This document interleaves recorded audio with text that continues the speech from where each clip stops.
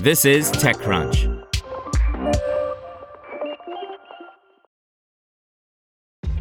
This episode is brought to you by ShipStation. You know, some things take a lot of work, like sending little robots to far-off distant planets. And just as that's challenging, so too is running a successful e-commerce business, especially when there's so much to do. So I want to introduce you all to ShipStation. Now, I love using ShipStation because of its easy-to-use dashboard, which makes managing orders and printing labels a breeze and super smooth. Oh, and the customer service is just out of this world. It's exactly what you need to help grow your business. Sign up for your free 60-day trial at shipstation.com/technews. That's shipstation.com/technews.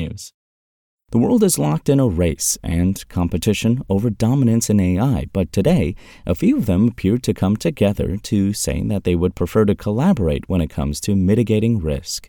Speaking at the AI Safety Summit in Bletchley Park in England, the UK Minister of Technology, Michelle Donnellan, announced a new policy paper called the Bletchley Declaration, which aims to reach global consensus on how to tackle the risks that AI poses now and in the future as it develops. She also said that the summit is going to become a regular, recurring event.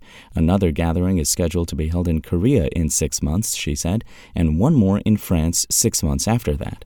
As with the tone of the conference itself, the document published today is relatively high level. To realize this, we affirm that for the good of all, AI should be designed, developed, deployed, and used in a manner that is safe, in such a way as to be human-centric, trustworthy, and responsible, the paper notes.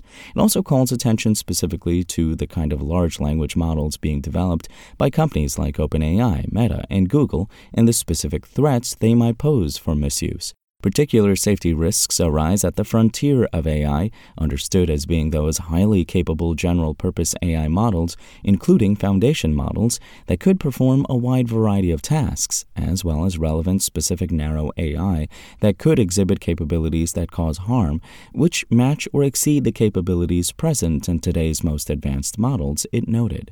Alongside this, there were some concrete developments. Gina Raimondo, the U.S. Secretary of Commerce, announced a new AI Safety Institute that would be housed within the Department of Commerce and specifically underneath the department's National Institute of Standards and Technology, NIST. The aim, she said, would be for this organization to work closely with other AI safety groups set up by other governments, calling out plans for a safety institute that the UK also plans to establish. We have to get to work, and between our institutes, we have to get to work to achieve policy alignment across the globe, Raimondo said.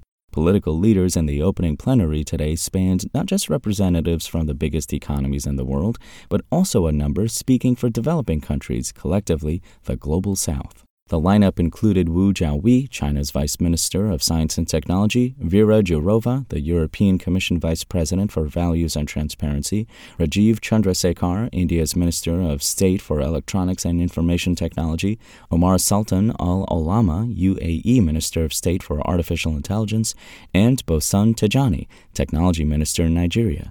Collectively, they spoke of inclusivity and responsibility, but with so many question marks hanging over how that gets implemented, the proof of their dedication remains to be seen. I worry that a race to create powerful machines will outpace our ability to safeguard society, said Ian Hogarth, a founder, investor, and engineer who is currently the chair of the UK government's Task Force on Foundational AI Models, who has had a big hand to play in putting together this conference. No one in this room knows for sure how or if these next jumps in compute power will translate into benefits or harms. We've been trying to ground concerns of risks in empiricism and rigor, but our current lack of understanding is quite striking. History will judge our ability to stand up to this challenge. It will judge us over what we do and say over the next 2 days to come. Want to learn how you can make smarter decisions with your money? Well, I've got the podcast for you.